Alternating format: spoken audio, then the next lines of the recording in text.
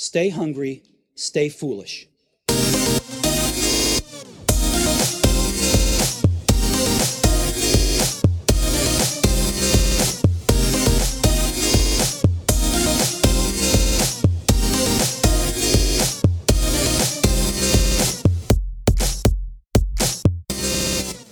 Our next guest on the Innovation Show is a British scientist, author, broadcaster, and member of the House of Lords. She has 32 honorary degrees, is an honorary Australian, a CBE holder, a French Légion d'honneur holder, amongst a plethora of other degrees, including an honorary fellowship of the Royal College of Physicians, and many, many other awards. She has written many bestsellers, including A Day in Life of the Brain, Mind Change, The Private Life of the Brain, The Human Brain, Brain Story, ID, Tomorrow's People, and the novel 2121. She is a driver of research in Alzheimer's, ADD, and how technology is having a disturbing effect on our brains. It is an honour to welcome Professor Baroness Susan Greenfield. Welcome to the show, Susan. Oh, it's a great pleasure, Aidan, to be here. Thank you. Everything I've read about you, one thing that really resonated was your childhood and the way you've basically built your career from the foundations of your childhood and the lessons you learned in that childhood. Could we talk about that to begin with? Of course, because it means a lot, and I think it is important nowadays, especially in a world where you have these overachieving parents, what they call the tiger parents, who really want their kids to be on the go all the time and cramming them all the time. Because I was born poor, and I think this was the biggest break I ever had, my parents couldn't afford things. So I was just on my own allowed to dream and to draw and to read and to think. And as long as I didn't make any noise or intrude on people too much, they just left me to it. And I think that was a brilliant thing. I think it was very good as a kid to be bored, because if you are bored, you make your own entertainment and stimulation. You draw your own pictures. You decide to go to the library. You make up your own stories, And I think rather than being on the back foot, if you are the person who's in control deciding, for want of a better word, on your own narrative, what you want to do, I think that's a very good thing, and you live in your imagination. Do you remember when you were a kid, Aidan, perhaps saying to your friends, let's make up a game? Oh, you still do it. Yeah, let's make up a game, Aidan, now. And this box can be a castle, or it can be a car or a rocket ship, because the parents can't afford those things. So I think being left alone to have this rather dreamy childhood where I had time, and I had time to think, I think that was a good thing. And the other good thing about being born poor was learning the work ethic. And I still remember this when I was 15. Perhaps you did the same. I had to get a Saturday job, and I remember working at Woolworths, and bringing home £1, so it shows how old I am and how long ago that was, for 8 hours work. And when I came back, I remember my mum saying to me, you can do what you like with that money. I can't tell you what to do with it, because you've earned it. And I think that still makes me kind of choke up a bit, because, this notion when you're 15 of your mum saying, I can't tell you what to do. I can't tell you what to do with that because it's yours and you've earned it. Yeah.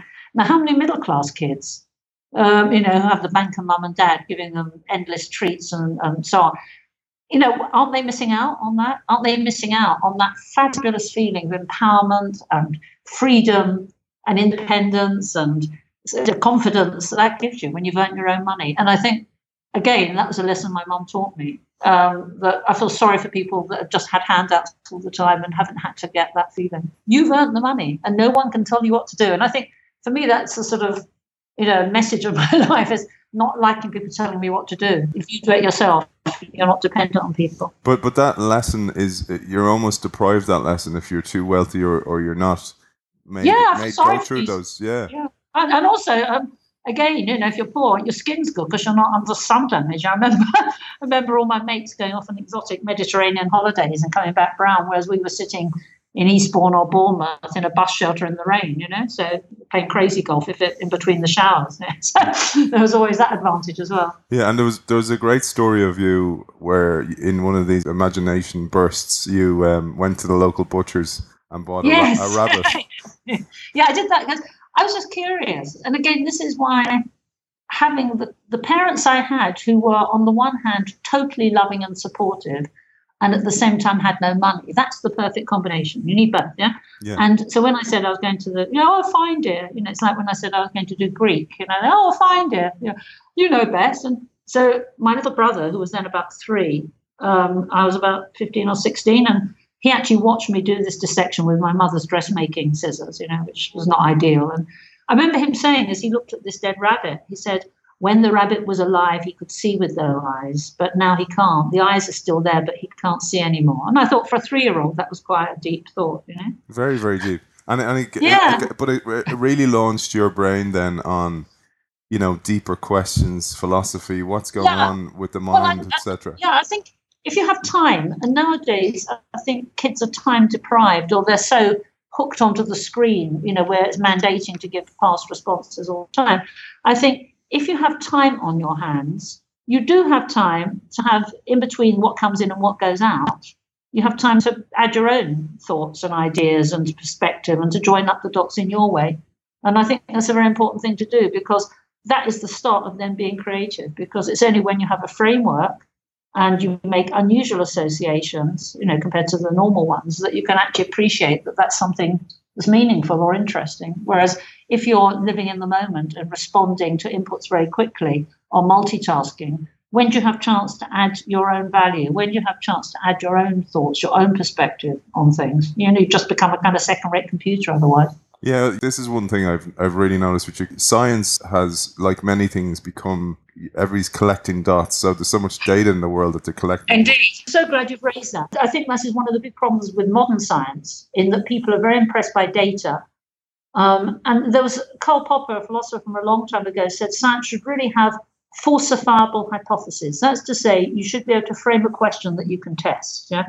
And nowadays, people are so frightened that they'll have the wrong answer because then they won't get grants. So much easier to have a very glamorous technique that's very powerful, but actually you don't understand what you see. So this is something called bias-free research, BIAS, free. And it suggests that you don't have a hypothesis, you just collect lots and lots of data. You don't know what it means, of course, but you collect lots of data and the technique's very trendy and glamorous and expensive. But you don't actually understand what it is that you are seeing because you haven't interrogated it with a question. Yeah? And I think that this is one of the problems of much of modern science, is that people have forgotten to ask questions and to formulate hypotheses in the enthusiasm to indulge in these wonderful techniques. And again, as I say, if you do that, if you are bias-free and you're not asking questions, then you're not going to be wrong. So we had Ash Moira on the show last week, and he runs a company called Lean Canvas, and their whole hypothesis is to create those falsifiable experiments. If I'm going to go and create this product, is it going to fail? And exact same thing as you said, Susan. He said that most CEOs and leaders don't want to lose face in front of their people, so they won't do it. But it's the way you succeed, by failing. Yeah, and I think back to what we were saying earlier, I think if you've had, I won't say struggle, because, as I say, I think I had an ideal childhood, so I don't want to paint myself as some Dickensian victim, But I think if you've had to do it for yourself, then I think you have a confidence that allows you to risk being wrong. And that's, I think, the best thing one could do for a kid is to give them the confidence. So as someone said, if you never stretch yourself, how do you know how? Yeah, only those who go too far know how truly far they can go. Yeah, I think that. But that does require confidence, and sadly nowadays that seems a commodity that people aren't putting much prize on. And I think it's very important to give kids the confidence to be themselves, to respect confidence in others and individuals and others, so that, because inevitably we're all going to have problems, whether they're medical, financial, professional, personal. The best you can do is have the confidence to cope with that, and strength of character to cope with it.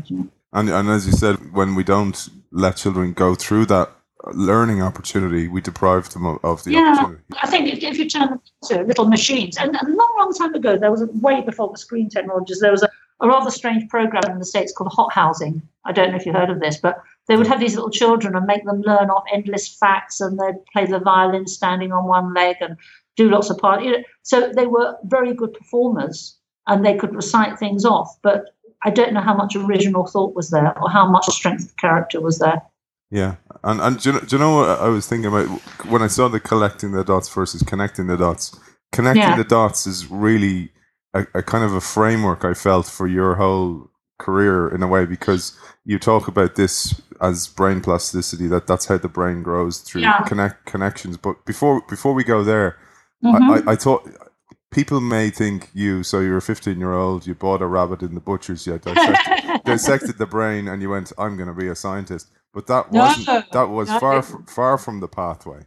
No, it was. So, okay, so when I was at school, and I'm sure many of your listeners will have sympathy with this, I really hated science because, again, there was the way it was taught, and I think it still remains the case to a certain extent, there was no room to have your own ideas. So I remember doing the amoeba, for example, and you drew a circle, then you drew a kind of egg timer, then you drew 2 circles, and that was the amoeba reproducing, for example. Yeah.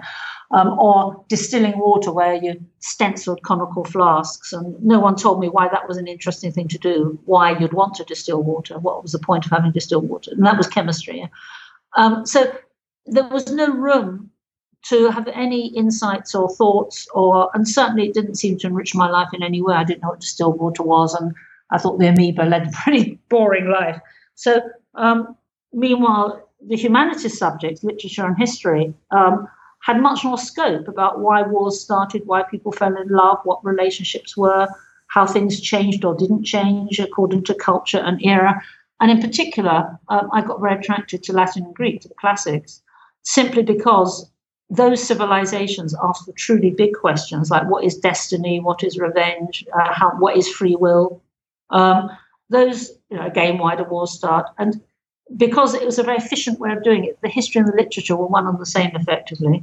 And on top of that, you could compare 2 very different scenarios, the Roman and the Greek Empire. The whole thing had a completeness to it and exercised so many different skills and so many different aspects of human knowledge that you can see why in the old days the Victorians thought this was the really well-rounded, complete education. And never for 1 minute have I ever regretted doing. I did classics and maths, pure maths, and for me that was the most exciting, wonderful, intellectually stretching, enlightening education. And meanwhile, the old algae and the spirogyra and the amoeba and the distilled water, I mean, you can see that came nowhere close to what classics could offer. The maths was just like doing Sudoku. That was just a sort of, really mind-stretching thing on the side. But really, although to do maths, you need the same analytical powers as you do to deconstruct Latin and Greek sentences. So again, it was all of a piece, and I felt I had a very well-rounded education that, rehearsed many things, and of course gave you a facility for languages, background to how languages work, how sentences work, which in turn help with writing. So things as mechanical as that, right through to lofty ideas about what is consciousness and what is an individual. And it was that prompted me to do the brain, because I'm just so fascinated and stand in the physical basis of consciousness and what that is, and how the subjective and the objective relate to each other. Yeah, and you can see that you did this with your brain. So connecting the dots again. Here you connected your left brain and your right brain. Really different sides. Like, because I remember reading the Odyssey. I did classical studies as well. And I remember reading the Odyssey and just going, this would be the most amazing movie. And just because you immersed yourself and you were Odysseus in it. You just became, exactly. I mean, compare Odysseus with video game, for example. Yeah. Would it be much better if kids read Homer now, albeit in translation? Yeah, absolutely. I mean, all these other kind of goody-baddie things. Yeah. They lack a dimension somehow that, for example, Homer has, where you have these layers of the gods and destiny and different people with their different forces and intertwining, and how happenstance coincides with destiny at different times, and how an individual survives those things. I mean, even when you're 11, you read that. It's a really big canvas to paint on, compared to just sitting in front of a little screen playing some game that requires the attention span of a gnat. Yeah, and before we go there, because I really would love our audience to hear about this, because you talk about this mind change is equivalent to climate change, and I can absolutely agree with you and totally agree with you. But I just want to kind of finish how you got there. So you end up getting an honorary, you got a grant to go to Oxford. Yeah. Absolutely excelled. Yeah. Yeah. So what happened was I was born into a working class family, but another lucky break I had was my dad was Jewish. And without sounding too stereotyping, in Jewish culture, there is great respect for education. So although I was brought up in a secular way, because my father wasn't actually religious, the cultural attitude of my Jewish side of my family, and indeed my father, to education and learning was one that wouldn't necessarily have been expected of someone of our socioeconomic standing. So although we had no books in the house and we were dirt poor, we played chess a lot, we argued a lot, we debated a lot.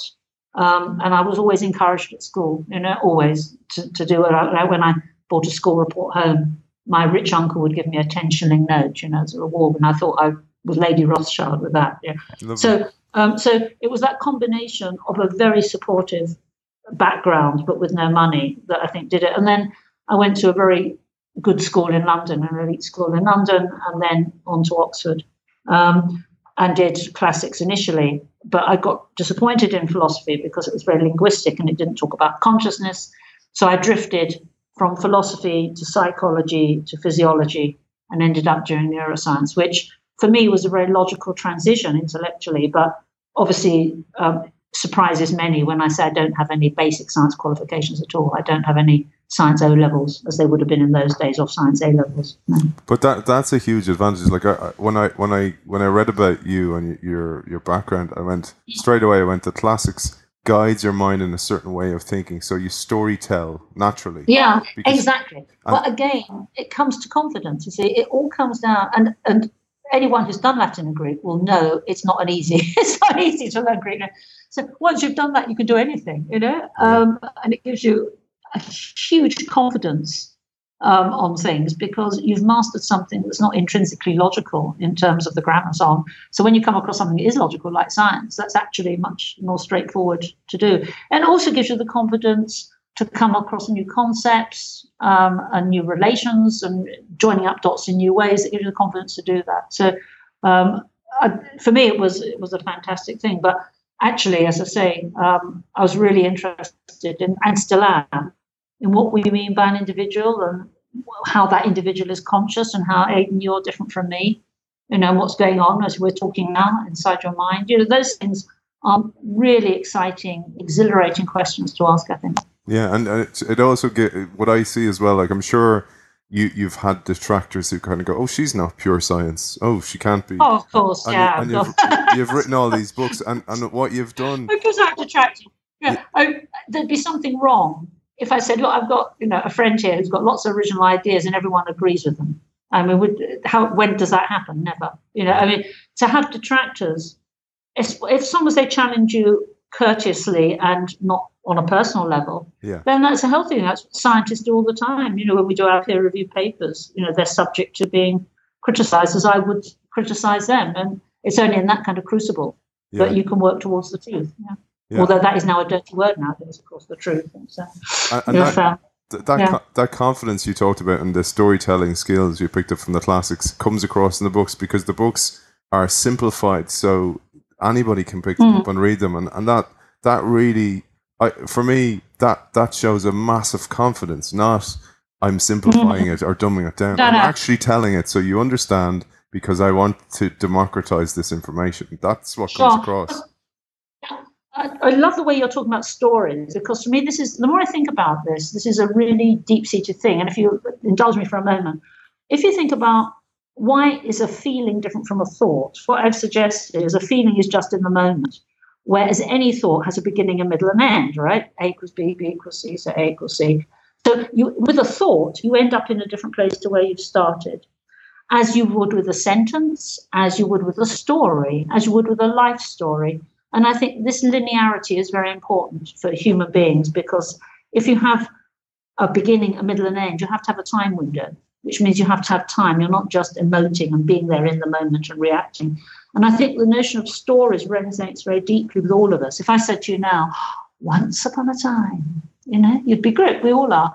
I think stories are very important because they echo our lives, they echo our sentences, and they echo our thought processes. And therefore, the story is something that is a feature of every single civilization of humanity. Probably the Neanderthals told stories as well, because we know they drew cave drawings, I think. So this notion of a story and making up a story, I think, is a very important part of being human. Yeah, and it's the piece now going on to mind change as equivalent to climate change. So I see this like like you have recognized and have been an advocate of, is that there's a huge problem dwelling in the background. This mind change of the brain's plasticity is being so the brain's actually being molded, but based on the attention and focus we give to technology, and actually the lack of focus. Because I lecture and I ask the class, does everybody here have a focus problem? Everybody put their hand up. And I can see it in adults now who have technology introduced into their lives. And people kind of talk about content, going back to storytelling. Oh, you can't put long form content out on the web because people don't read it. That's the problem. That is the problem. I think the problem is certainly, as you say, in the classroom. And there's two really brilliant school teachers who contacted me from Washington. And I think school teachers are a very good guide because they see different generations. They're not biased, as parents might be biased. Yeah, they're not doing experiments as such, but they are observing things like critical thinking and attention spans. And these two school teachers contacted me. On the basis of that, we've done a Google group called Beyond the Screens, which they started because of their concern for the changes that they are seeing. And I take those changes very seriously, and where people say, oh, there's no evidence. There's never enough evidence, but I think there is evidence enough for concern, from what people like these school teachers and many are adding to this. It's this inability to lead from the front, to yourself say, let's make up again, to be in control of what you yourself are doing, as opposed to being renegated to being a sort of passive consumer of some web creators, fantasy and some profit-making motive. I find it very sad that the screens are perceived as glamorous and wonderful and so on, when are they not possibly getting the wrong result? You're turning the kids into second-rate computers because that's the environment that the kids are adapting to. Like I have children as well, a 7-year-old and 3-year-old. You can see the difference when they've been on a screen. So if they play a computer game like Minecraft, you talk about the physiological thing that happens, they get a dopamine spike, but you see them less patient later on, a bit irritable. These things happen, like so, and you've actually added the science behind the facts. Sure. Yeah, I mean, of course there's detractors, because and that falls into two. One is people say there's no evidence. Now that's like saying, the sky's not blue. There is evidence. There may not be enough evidence. You may not like the evidence. You may disagree with it. That's separate from saying it doesn't exist. Yeah.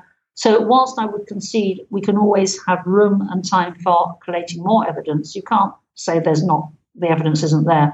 And moreover, just empirically, if one asks for evidence, I would challenge back the people who are great advocates of the screen, for example, to actually provide evidence that having iPads in classrooms, for example, is beneficial. Where is the study where you've taken kids of similar age and ability, divided them into two groups, given one not iPads for 6 months, the others not, and then shown that the iPad group performed better? That just hasn't been done. Yeah. It's just an article of faith. It looks good to have kids, swiping with their fingers. But to the best of my knowledge, and perhaps someone could write in if they do know of experiments like one I described have been done, but there's, as far as I know, there haven't been. Yeah. So if one's going to say you need evidence also to support the fact that it's beneficial. Yeah. And just so everybody understands that's listening to the show, Susan, so I've talked before about tabula rasa, like, so you're born with this blank slate and the inputs you get, and this is why I think the childhood is so important, that everybody around you is an influence, that data going in, you synthesize it, and then you put it out the way you do. And that's right. From a screen perspective, you've talked about that. If you think about this, right, even let's use our storytelling analogy that goes through this chat, is the kids aren't forming a story. They're almost like stepping on the stage into the game where they're using no other senses other than sight and their hearing. Yeah. So therefore, they're losing out on learning, and therefore they get these kind of ADD or autistic characteristics. I think they're losing out lots of things. I mean, for example, if you and I say, let's make up a game, and you be this and you be that, and what you're doing there is you're rehearsing having a little identity, and you're rehearsing, when you play a game, you're rehearsing a life story, I'll do this and you go there, and I'll be this and I'll be a dragon and you'll be the witch. And so, and what you're doing by that is very valuable because, first of all, you're developing an identity And you're in control of it, And again, most probably you're experiencing all 5 senses as you do this. If it's outside, running around, and as a happy side effect, you're reducing the chances of becoming obese and all those other things. But there you are. You're leading. You're in control. It's your identity. It's your little rehearsing lifestyle. Whereas if you're there, stuck in front of the screen, you're not moving and developing basic motor skills, you're not stimulating your other 3 senses, and very much you are the consumer. You're the consumer of some profit-making program. Yeah, you're not. You have limited options. Yeah. Whereas anything is possible in 5W. You can do anything. A box can be absolutely anything. You like, and it can change halfway through, and you can.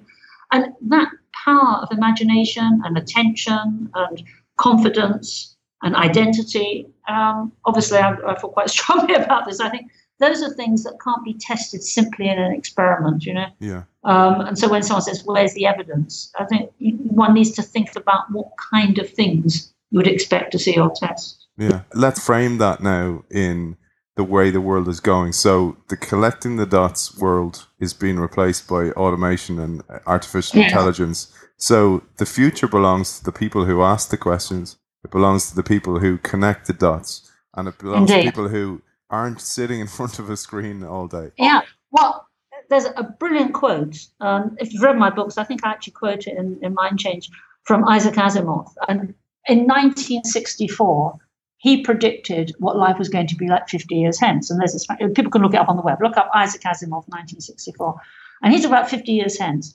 And he said, the true elite of mankind will those who are creative, for they alone will do more than serve a machine. Serving a machine, I think, is not exercising your full humanity. You're turning yourself into a second-rate computer, basically, or into a 3-year-old, who doesn't progress because you just have feelings and instant desires. You're emotionally volatile, short attention span, slightly adversarial, not very good at empathy or relationships. The world doesn't mean very much. Take it very literally.